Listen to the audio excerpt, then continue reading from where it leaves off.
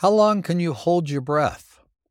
It's an interesting question. We've been doing a lot of breath work lately, a lot of training, and we've seen a lot of studies that the length of time you can hold your breath has a lot to do with longevity, has to do with lung capacity, has to do with clearing out the lungs, has to do with healing. And it's amazing the benefits of long, slow, deep breaths with breath holds. 2 minutes. You want to build to 2 minutes plus. That can be done. That can be done just through a daily practice of long, slow, deep breaths.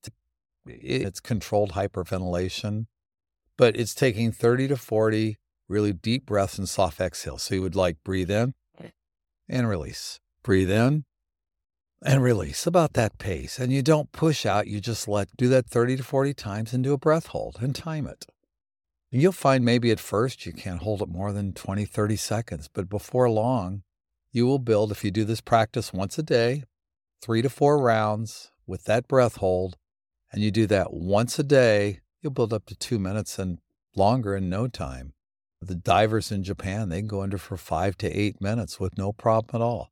It's all a matter of training your lungs. This is another one of those simple tips that can increase your longevity, can increase your happiness, can help with allergies, and it doesn't take a lot of time or effort. You can do that in maybe 15 minutes a day.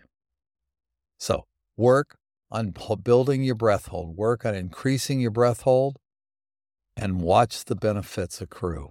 I'll talk to you tomorrow. Move well, stay healthy, be happy. May you find a purpose and live every day of the rest of your life with passion.